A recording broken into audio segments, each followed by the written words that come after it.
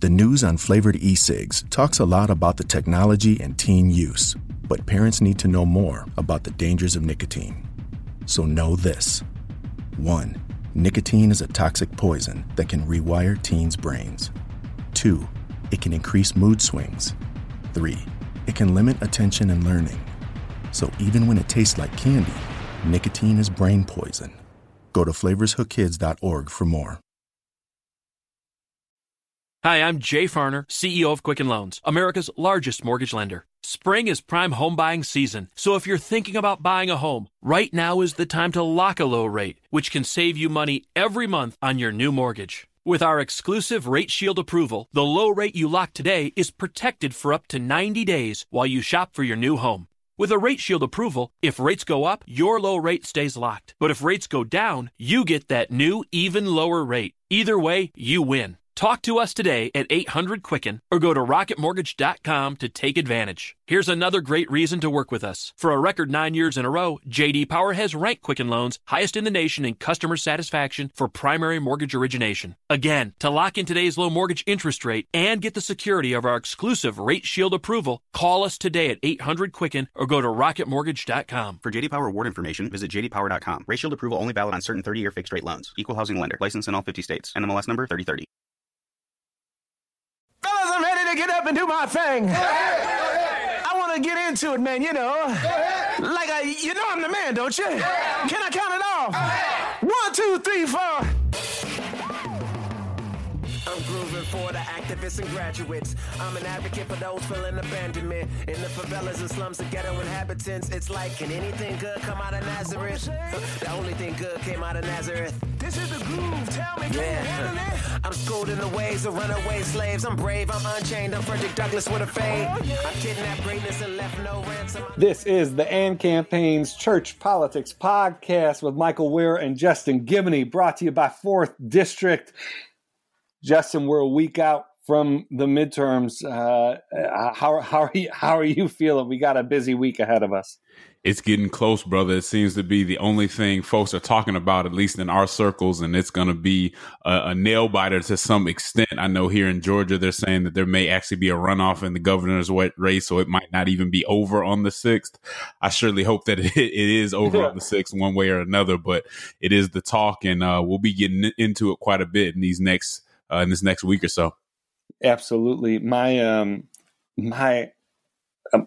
So in Georgia, y'all are going to have both former President Obama and President Trump coming through the state all in the next few days here, which is going to be interesting. So Georgia, it's really interesting to see Georgia attracting so much attention.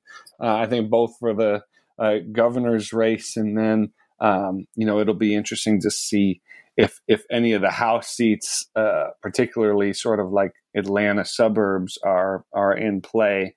But it's going to be interesting to see all the star power that y'all have coming through. Yeah, we have some heavy hitters coming down here. Anytime you got President Obama and the sitting president coming down for a race in the South, which was, a red state, that it's a close race. And so, like most of these races, what it's going to come down to, not people changing their minds at the last minute. I don't think that's what's going on, but it's who can fire up their base, who can get people out to vote. Even myself at church, we had a Souls to the Polls on Sunday. And so we were trying to get people out to vote, obviously not telling them who to vote for, but saying be civically engaged. And so I know there are a lot of churches throughout Atlanta doing the same, and it's just that time. And if you want to have your voice heard, this is the time to do it. Not only go out and vote, but organize some people, take some folks with you, talk about these issues with folks so they know the importance of it. And that's all part of our civic duty. Yeah. And, at the AND campaign, we provided a resource for folks last week. That's a voter guide, 5 questions to ask before you head to the polls. And it's been just wonderful to see just in the first 12 hours of launching that thing, hundreds of people sign up to get it. Now the numbers are even higher. And if you want to access this voter guide, you can just go to theandcampaign.com and there will be a pop-up. Or if you visit the site regularly, you'll see a tab up on the top of the website, but just put in your email and you'll get this voter guide that really is AND Campaign trying to provide you with questions that aren't manipulative, aren't sort of anxiety inducing, but are questions that'll help you frame not just how you're going to vote, but will hopefully help churches and small groups and families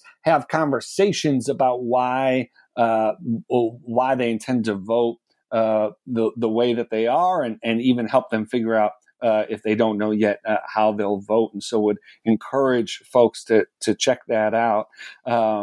And then, Justin, we have a busy week. So Monday we're going to be doing a live Facebook event the night before the election, and then the day after the election on Wednesday in Atlanta, we're going to be doing a live event with Republicans and Democrats. Justin and I will be there. It'll be the first sort of extensive look at the midterm results that the AND Campaign will be putting out. It'll be live streamed. If you're in Atlanta, you could join us in person, and we're really excited about it. Yeah, it should be great. Again, we have on Monday, November 5th, we have the night before the vote Facebook live stream that you can check out. Myself, Michael, and Chris Butler, who's our AND Campaign brother out in Chicago. We'll be talking about the midterms in our respective states, but generally around the nation. And as you just heard, we will also be having our Christian Political Roundtable on Wednesday, November 7th, the day after the midterms, where we'll be talking about recounting what just happened and also looking forward, making sure that we're not just talking about politics on the days or weeks before an actual election, but that we're planning ahead of time for the next cycle. So you'll see those type of things a lot more from the AND Campaign, along with the voters guide.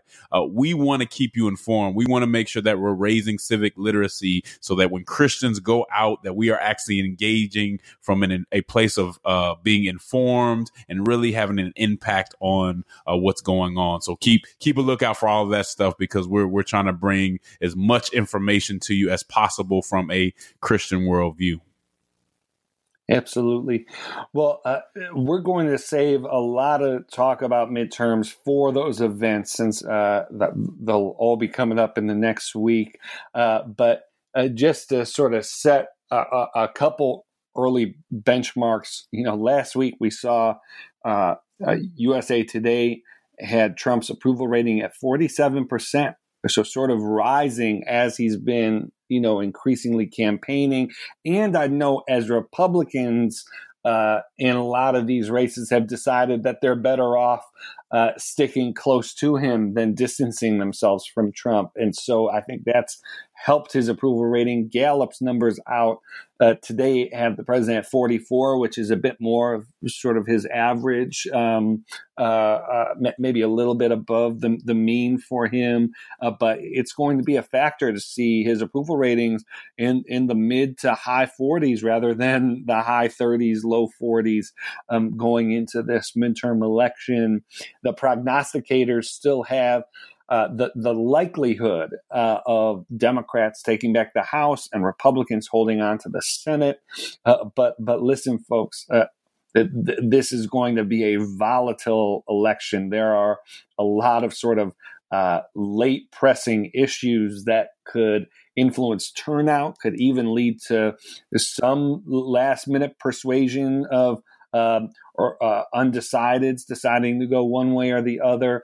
Well, one analyst says that there could be as many as 15 to 20 House races that are decided by a point or less.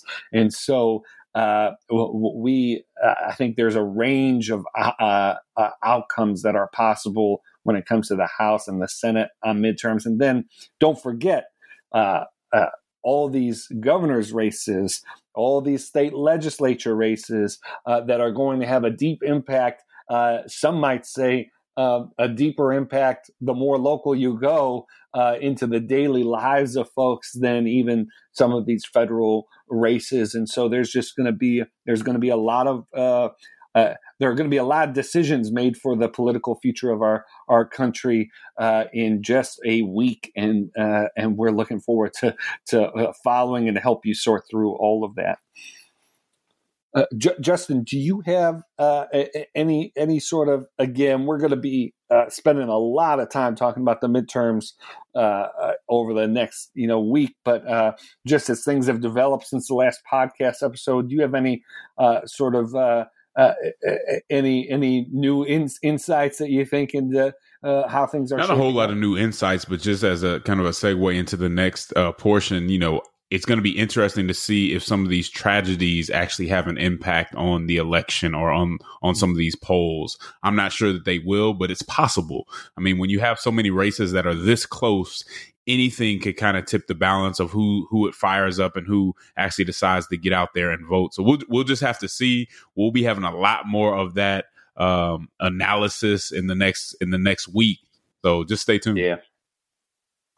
All right, let's take a quick break before we get into this last week's news. This is the Church Politics Podcast. All right, we're back at the Church Politics Podcast, and Justin, last week we saw another tragedy in a house of worship in Pittsburgh. The esteemed, kind of prolific Tree of Life congregation synagogue in Squirrel Hill was stormed by a 46-year-old man, Robert Bowers, who was shouting anti-Semitic epithets and shot and killed 8 individuals with a firearm. It seems police are still sorting through sort of the evidence, but it seems that he was motivated in part by his opposition to the Hebrew Immigrant Aid Society, an organization I've had the honor of working with. The Hebrew Immigrant Aid Society, well, it's in the name. They're a Jewish organization that has been helping resettle immigrants and refugees, and have been serving people who are coming out of horrendous, violent situations, much like we discussed last week, and has been helping to settle them. And Bowers wrote in opposition to the Hebrew Immigrant Aid Society's work, and also wrote about a number of conspiracy theories and his opposition to the migrant caravan, which we discussed last week. And so you could listen to last week's episode for our thoughts on that. Maybe it will come up again. But our hearts are with the city of Pittsburgh, with the Jewish community in Pittsburgh. It was very sad reading the stories to hear that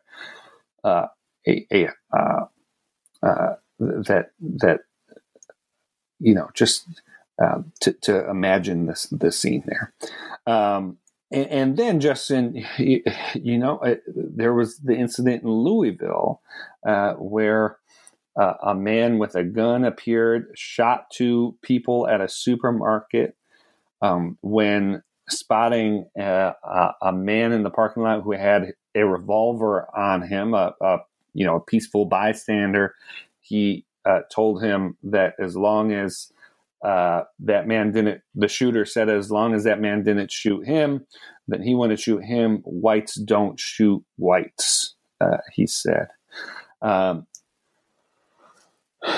It was a heavy week last week, heavy because of all of the heavy because of these incidents, heavy because of such tragedy, and then of course it was heavy because less than 2 weeks out from midterm elections, the political implications of which there are some, and we'll talk about that, but whole other layers were added very quickly to how we were processing these tragedies. So Justin, I know you have some significant thoughts about how this whole conversation about these incidents played out, and I'm looking forward to hearing from you. Yeah, you touched on it a little bit. The political elements and political posturing that was added immediately. I don't think there was too much time for anything else. It seemed that immediately, at least when you're looking on Twitter and some of these, looking into mass media, there was already this political layer that's put on top of everything. And I think that's unfortunate. First and foremost, I do think that our prayers go out to the families of those lost in these tragedies. Losing a loved one is always tough. And under these circumstances, it's just really sad. We should all be mourning with those who are mourning right now. And Brother Ware, this is really where the state of American discourse, where it matters, because it determines a few things. I think it determines whether or not we can actually talk through this and get something done in regard to solutions. Determines if anyone will let down their defense, their self-defenses, to accept any blame or correction. And it also determines if solutions are more important than political one-upsmanship. And so far, from what I can tell, sadly, regrettably, the answer has been no. I haven't seen a lot of self-examination from anybody on either side. Right. Not only have I not seen the self-examination, but I haven't seen the grace that allows others to self-search without fear of being completely demonized. So it does work both ways to some extent. And so we just, at the end of the day, and you can say this sounds corny or not, but the question that we have to answer as Americans is, can we stand shoulder to shoulder, hold hands, however you want to put it, to find solutions? And what I'm seeing based on this tragedy is that apparently this tragedy just wasn't big enough for us to do that, because we put a whole bunch of other concerns in front of the actual human aspect of what happened here. I do think, and I'll get into this a little bit, I do think Republicans have to do some self-examination on the rhetoric that they allow. And that's not to put all the blame on their backs, but I think you do have to take a look at that. That's first and foremost. But we all have something that we could look at. Democrats, I think one thing I try to do in my conversations with friends is say, look, let's be honest about the fact that most Americans, Republican or Democrat, do not think this is acceptable. Right. So for me to go around and act like, this is a Republican thing and, this is the state of republicanism, that's going a bit too far. And I think that's harmful just to the discourse in general. There's some things that I think may need to be addressed as far as what is allowed, what is appropriate when you're speaking at rallies and things of that nature. Absolutely. But it'd be intellectually dishonest for me to act like most Republicans think this is okay or they said it was all right. Now, are you condoning things that lead up to it? Let's have that conversation. But we definitely need to just do some self-reflection and allow others to do the same.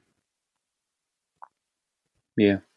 I mean, right. I really view this in three levels. At one fundamental level, right, like no one else is to blame except for the shooter.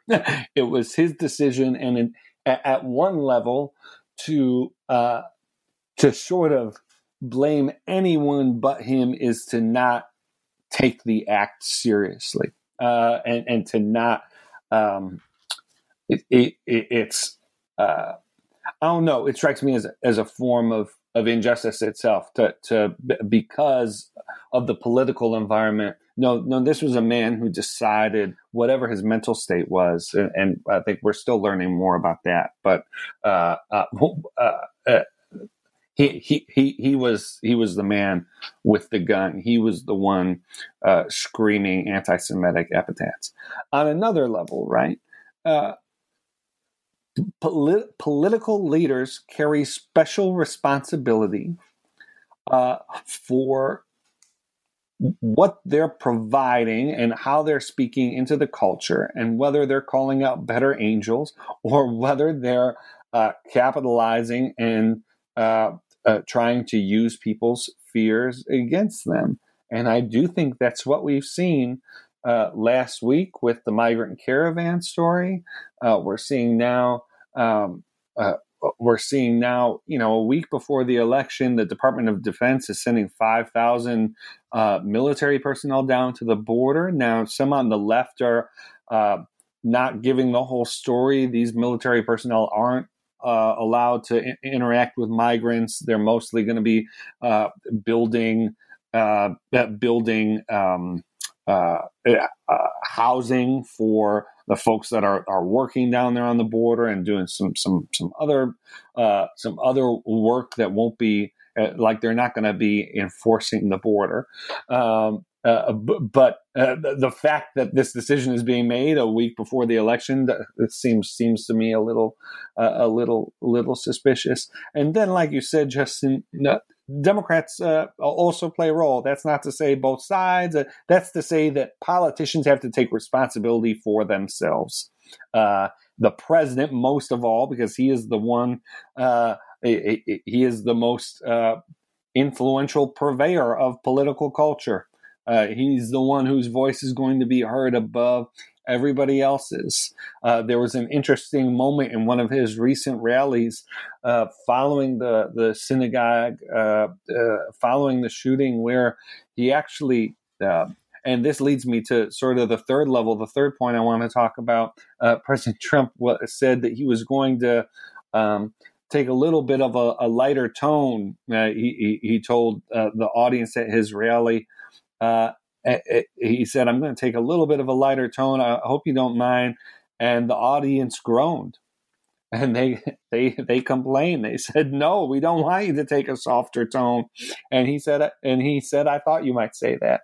And so the third level, the shooter, the person who is most directly responsible for the crime, are politicians and cultural leaders who are creating some of this environment where people who are generally unstable have all these various inputs that are, I think, preying on their instability.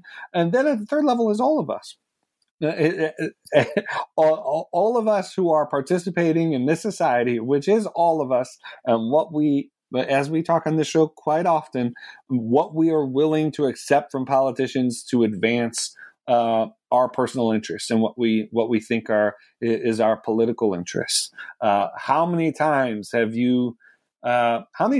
I been willing to laugh off or been willing to rationalize some of the more ludicrous, incendiary things, whether it's out of a desire of, not empowering people who say crazy things, not empowering birtherism or whatever, but how many times are we willing to excuse away rhetoric that harms the souls and the spirits of our neighbors, and that can create an environment where something like this is more likely? And so I agree with you, Justin. I think there's responsibility to be shared. I do think it's important to not obfuscate or sort of, for political reasons, deflect. The primary person responsible is the shooter. We're all hearing this rhetoric. We're all hearing about all this stuff from both sides. This man decided to walk into a synagogue and shoot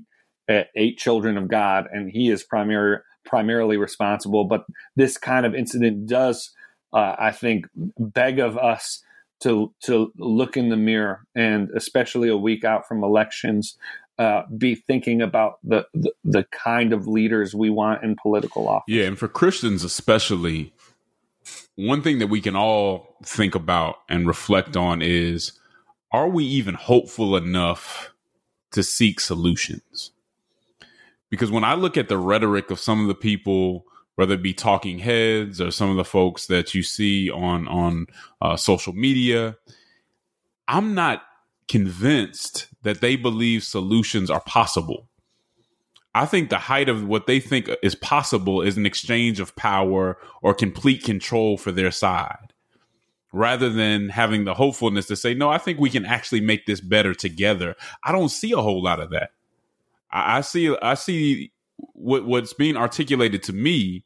The message that I'm getting is the other side is hopeless until they just go away or completely are out of power. We're in trouble. And I think that's problematic. Yep. Surely there are times in history where there's a side to a conversation that is, perhaps a lost cause. But as Christians, we should have hopefulness and understanding that there's brokenness on both sides, but also a hopefulness that through the Almighty God, that these things can be dealt with and we can bring about solutions and have enough hope to at least try to come at solutions. And I just don't even see that in what's being communicated from a lot of people, Christians included. And it's something that I always have to remind myself about.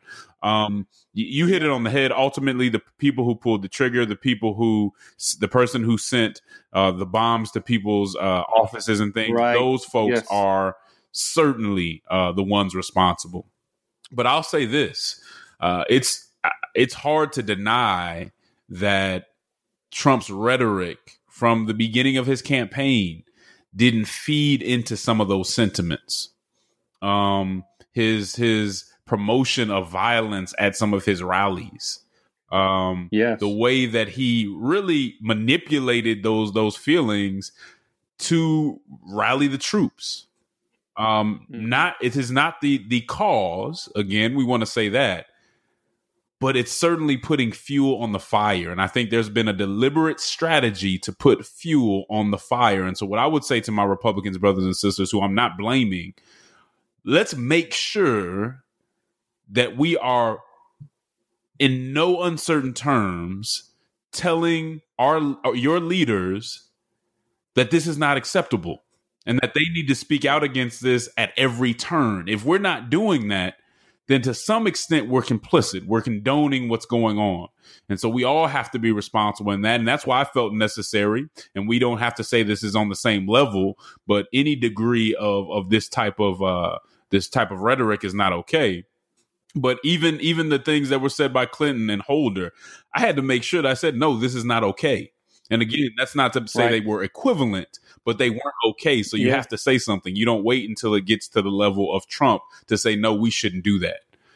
Because I'm not going to base my standard on what's going on in the White House.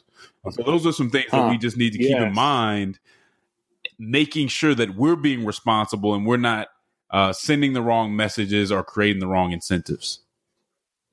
Yeah. All right. Let's take a break. We'll be back. This is the Church Politics Podcast.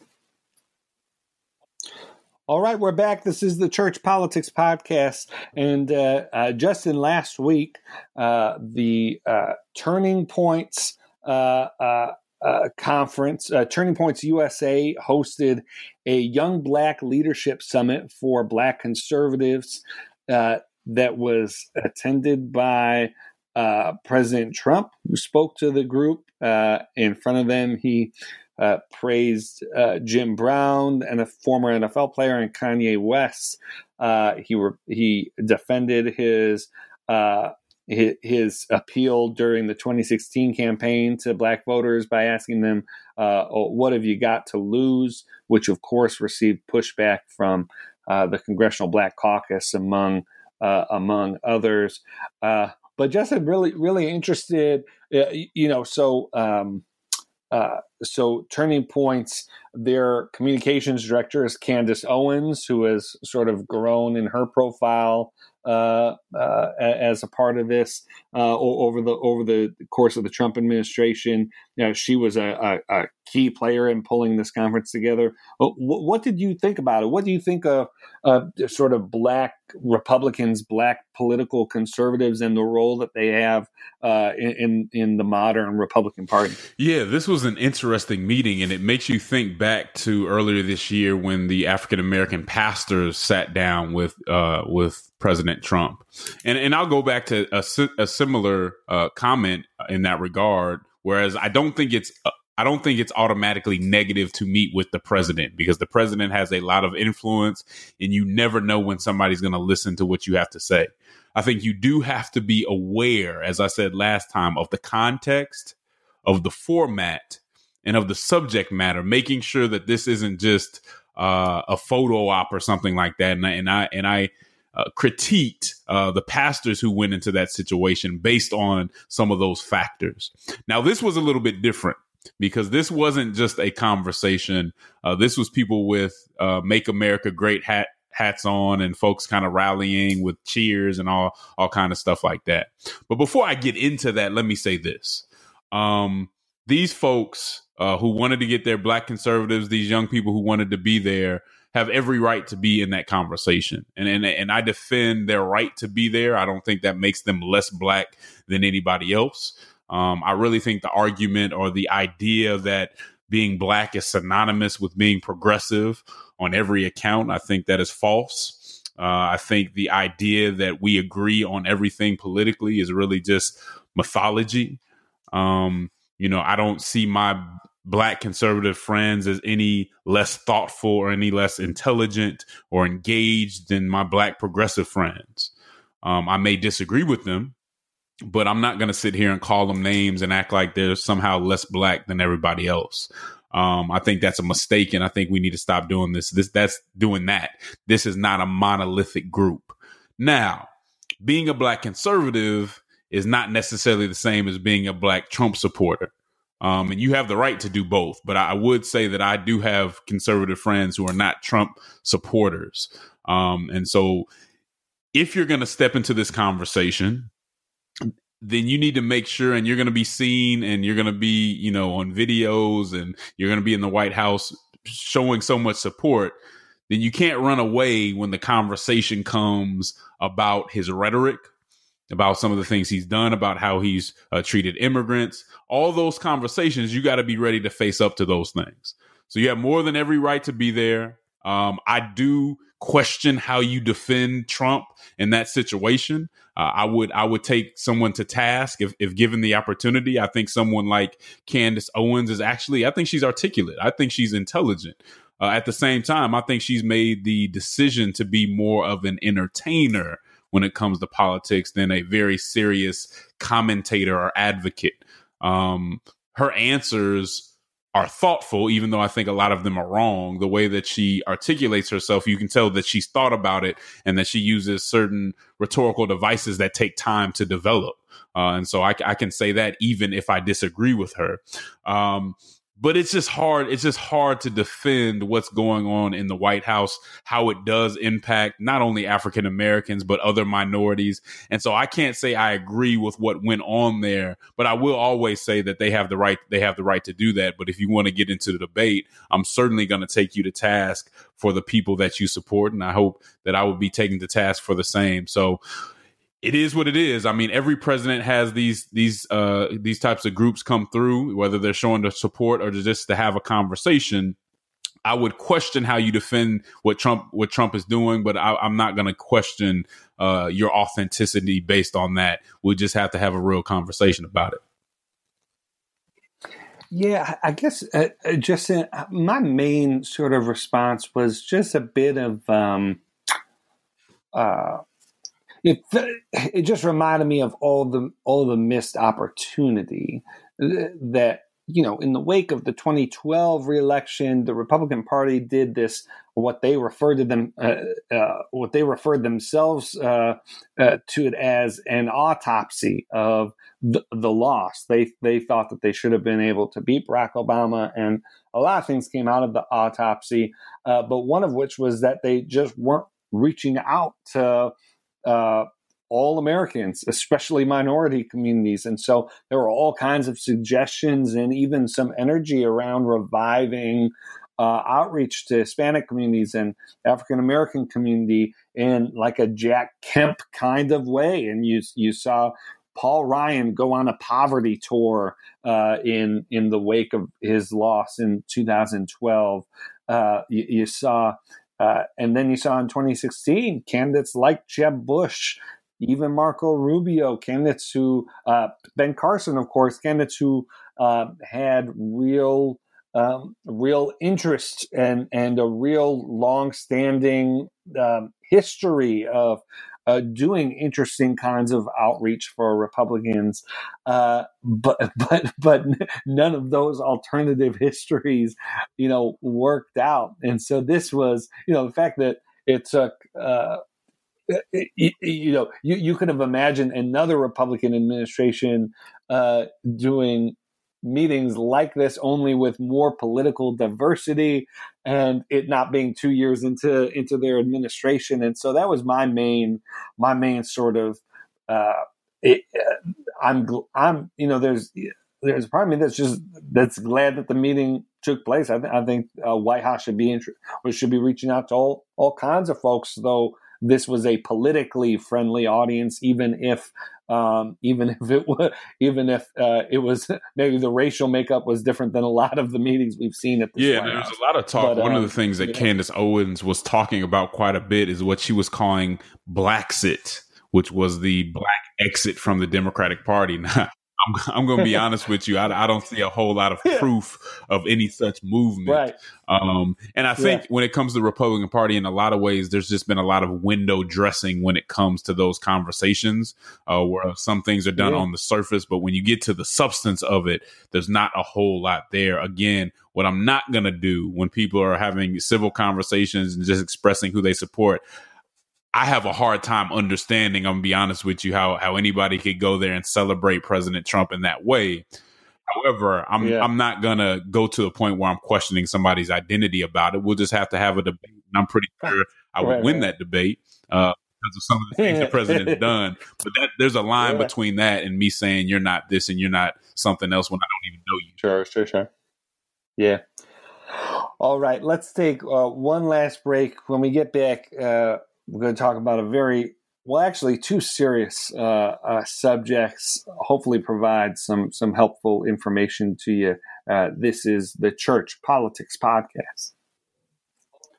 All right, we're back. This is the Church Politics Podcast. And just in last week, the New York Times had an interactive article that had some really distressing, unsettling images of children in Yemen, where there's a civil war going on that has been influenced by Saudi Arabia. So for folks who want to know a bit more about Saudi Arabia, we talked about Saudi Arabia last week, particularly in relation to their human rights abuses and the murder in their custody of the Washington Post columnists. So you could listen to last week's episode as we discussed that. But this New York Times interactive article really shocked a lot of people because they were used what the New York Times said was probably some of the more striking images that they've ever used in the history of the paper.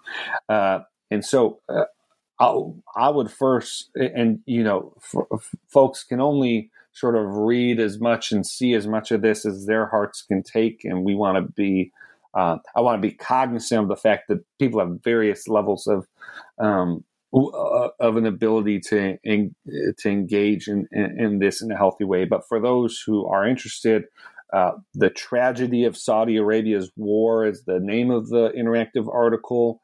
Would urge people, again, if you can, to spend some time with it. Know what's happening in Yemen, which some are saying is the world's worst humanitarian crisis right now. And then just wanted to offer some ways to help. The Charity Navigator, which is a nonprofit group, is highly rated. The Zakat Foundation of America, that's doing work in Yemen. Islamic Relief USA, which is a solid organization, a Muslim faith-based organization that's doing work in Yemen. The International Rescue Committee is doing acclaimed work in Yemen, along with Save the Children, Doctors Without Borders, and UNICEF. And then, of course, our friends at World Vision, World Relief are doing important humanitarian work. But these organizations are looking for, there are ways to volunteer. They obviously need financial resources, and they need our prayer.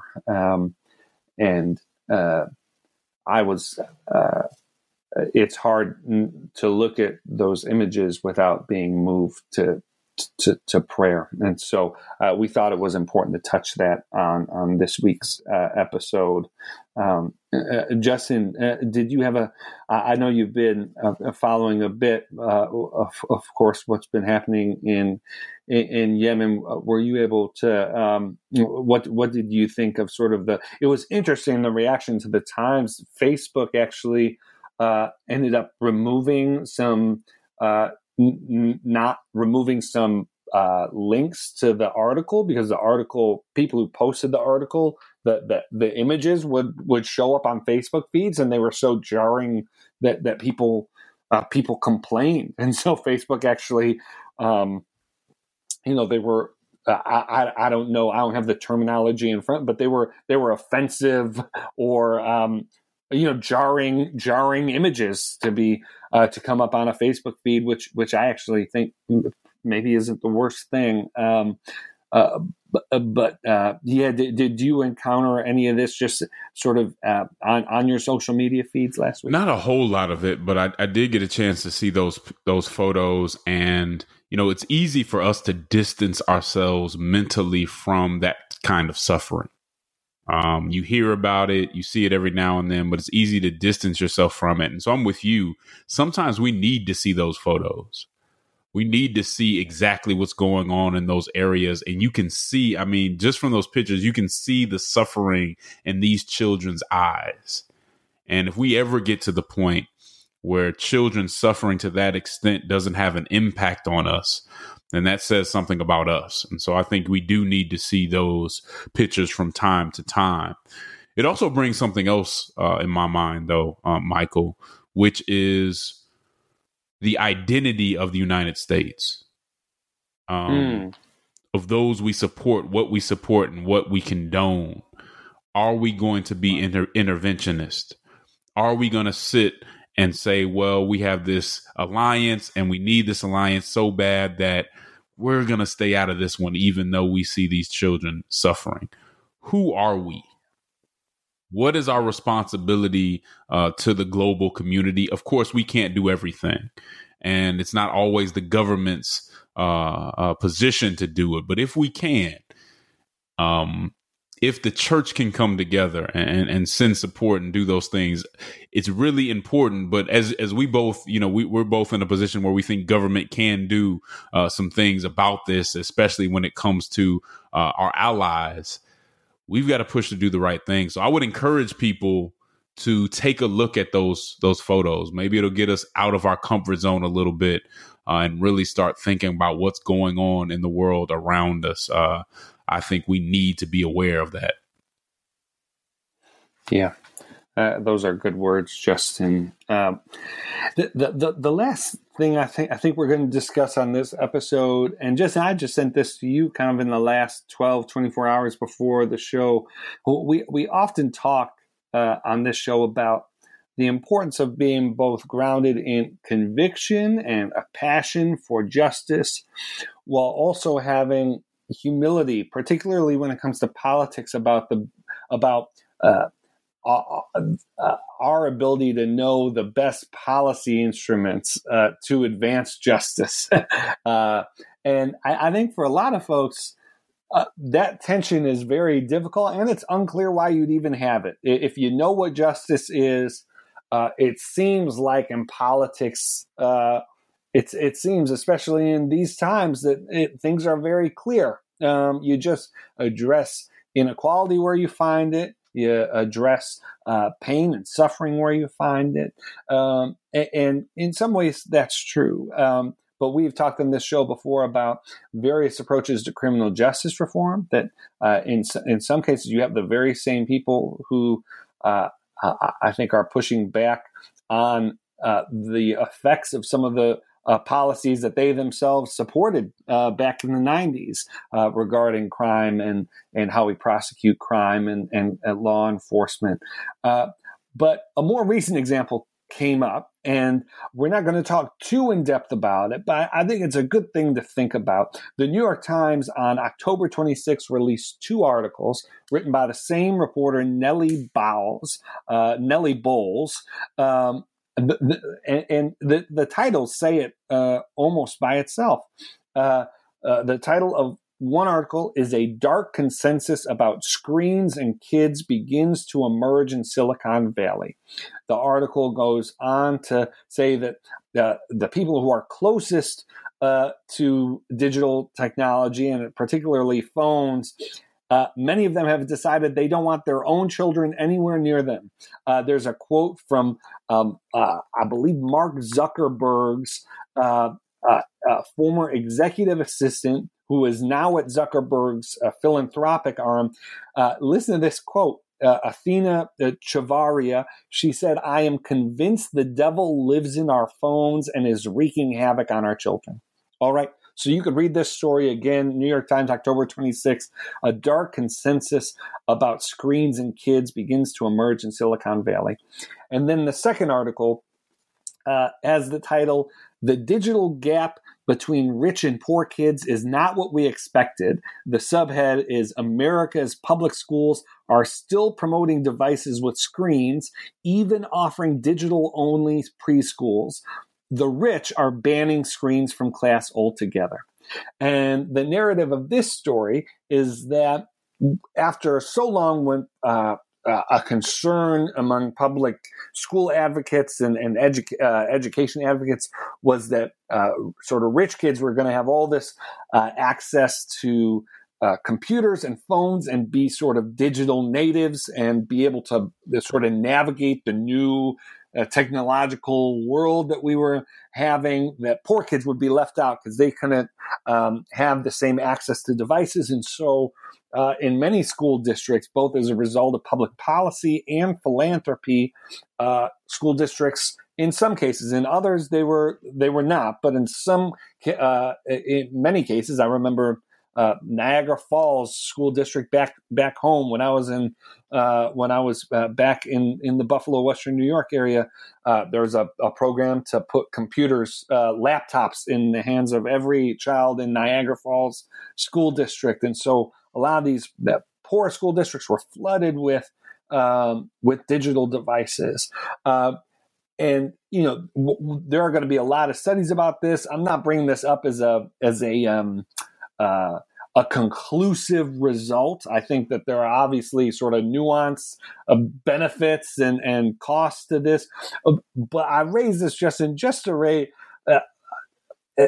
We thought for sure what could possibly be the downside of making sure that there was equal access and sort of proliferation of digital devices, even as young as preschools.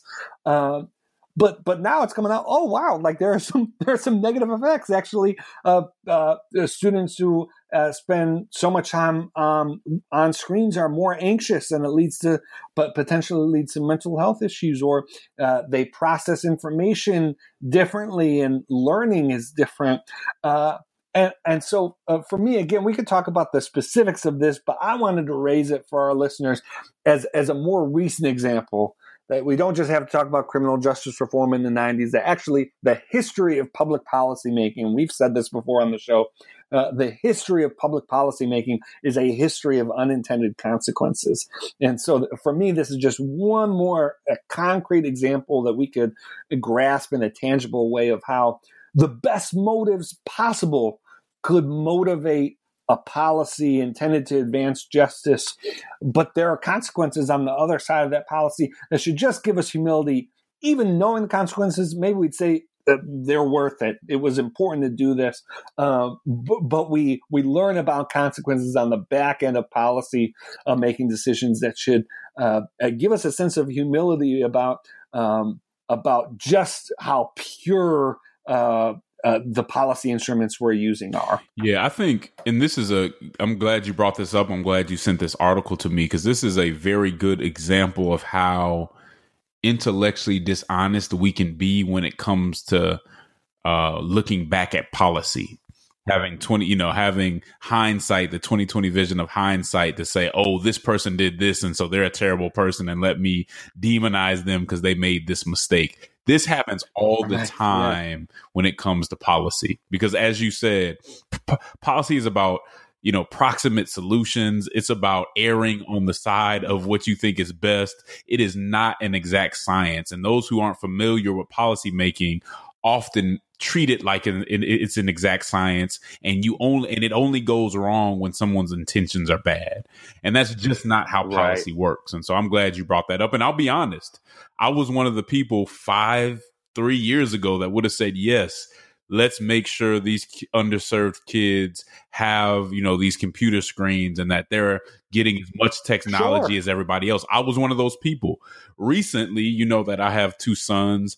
I have recently, before I read this article, became somewhat suspicious of the screens. Now, we don't give them a whole lot of screens. They don't have phones or anything like that. But when they got in front of them, when you took them away, the reaction was like, oh, this is a little bit much. Yeah. And so we really haven't indulged that. And after reading what you sent me, I was very happy that we hadn't. But it was really just by chance. I didn't know for sure. All this stuff is just coming out. I kind of look at this in 2 ways. There's the policy side where it's looking like people just got it wrong. And this technology, we need to watch technology because it's out in front of us and we're not really sure what the long-term impacts will be. So there's that side of it. But then there's also a darker side of it, because if you read these articles, it also talks about how these screens and these devices are made to be addictive. They have something called persuasive design, right?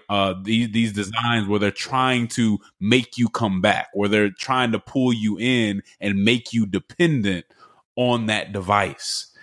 That is problematic. I've long said that we need more ethicists because our technology is way out in front of our ethics. And I think when you're designing a device for a child and you make that device purposefully addictive, that's incredibly problematic. You hear all kinds of horror stories about, hey, I let my kid watch YouTube. They were watching a cartoon, and then this cartoon turned into something that was almost adult content. Right. And so there is a dark side to it where people are manipulating these things. What's our friend? And I cannot think of his name right now. Andy Crouch. I think Andy Crouch is somewhat of an ethicist on this point, and Christians need to read his work when it comes to technology. He's really helped me understand how this works and how it can really hurt, how technology can really be destructive to families. So I would look up that information, but we need, in a lot of different realms, we need more folks that are focused on ethics, that are really investigating what the long-term effects can be. Because when something moves as fast as our technology has been moving and we're not out in front of it with our ethics, then we could be in huge trouble and not even know it. So I appreciate you sending this to me. Very good information. And let me tell you, brother, I send it to almost every parent that I knew because it was so important, and people just don't know. Yeah. And so I don't think most of it is malicious, but I think some of these developers need to watch which direction they're going with all this stuff. Yeah, absolutely.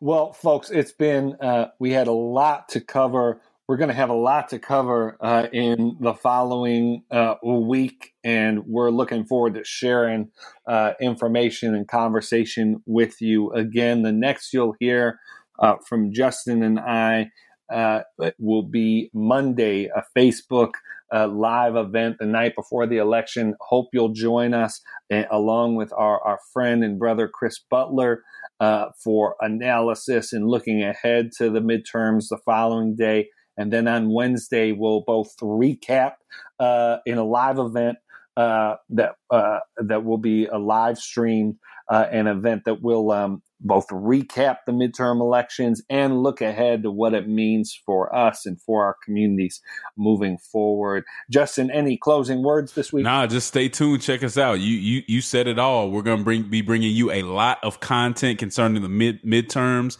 and what we should do moving on from those midterms. So stay close. We're trying to bring it to you. For the activists and graduates, I'm an advocate for those feeling abandonment in the favelas and slums of ghetto inhabitants. It's like, can anything good come out of Nazareth? The only thing good came out of Nazareth. This is the groove. Tell me, can you handle it? I'm schooled in the ways of runaway slaves. I'm brave, I'm unchained, I'm Frederick Douglass with a fade.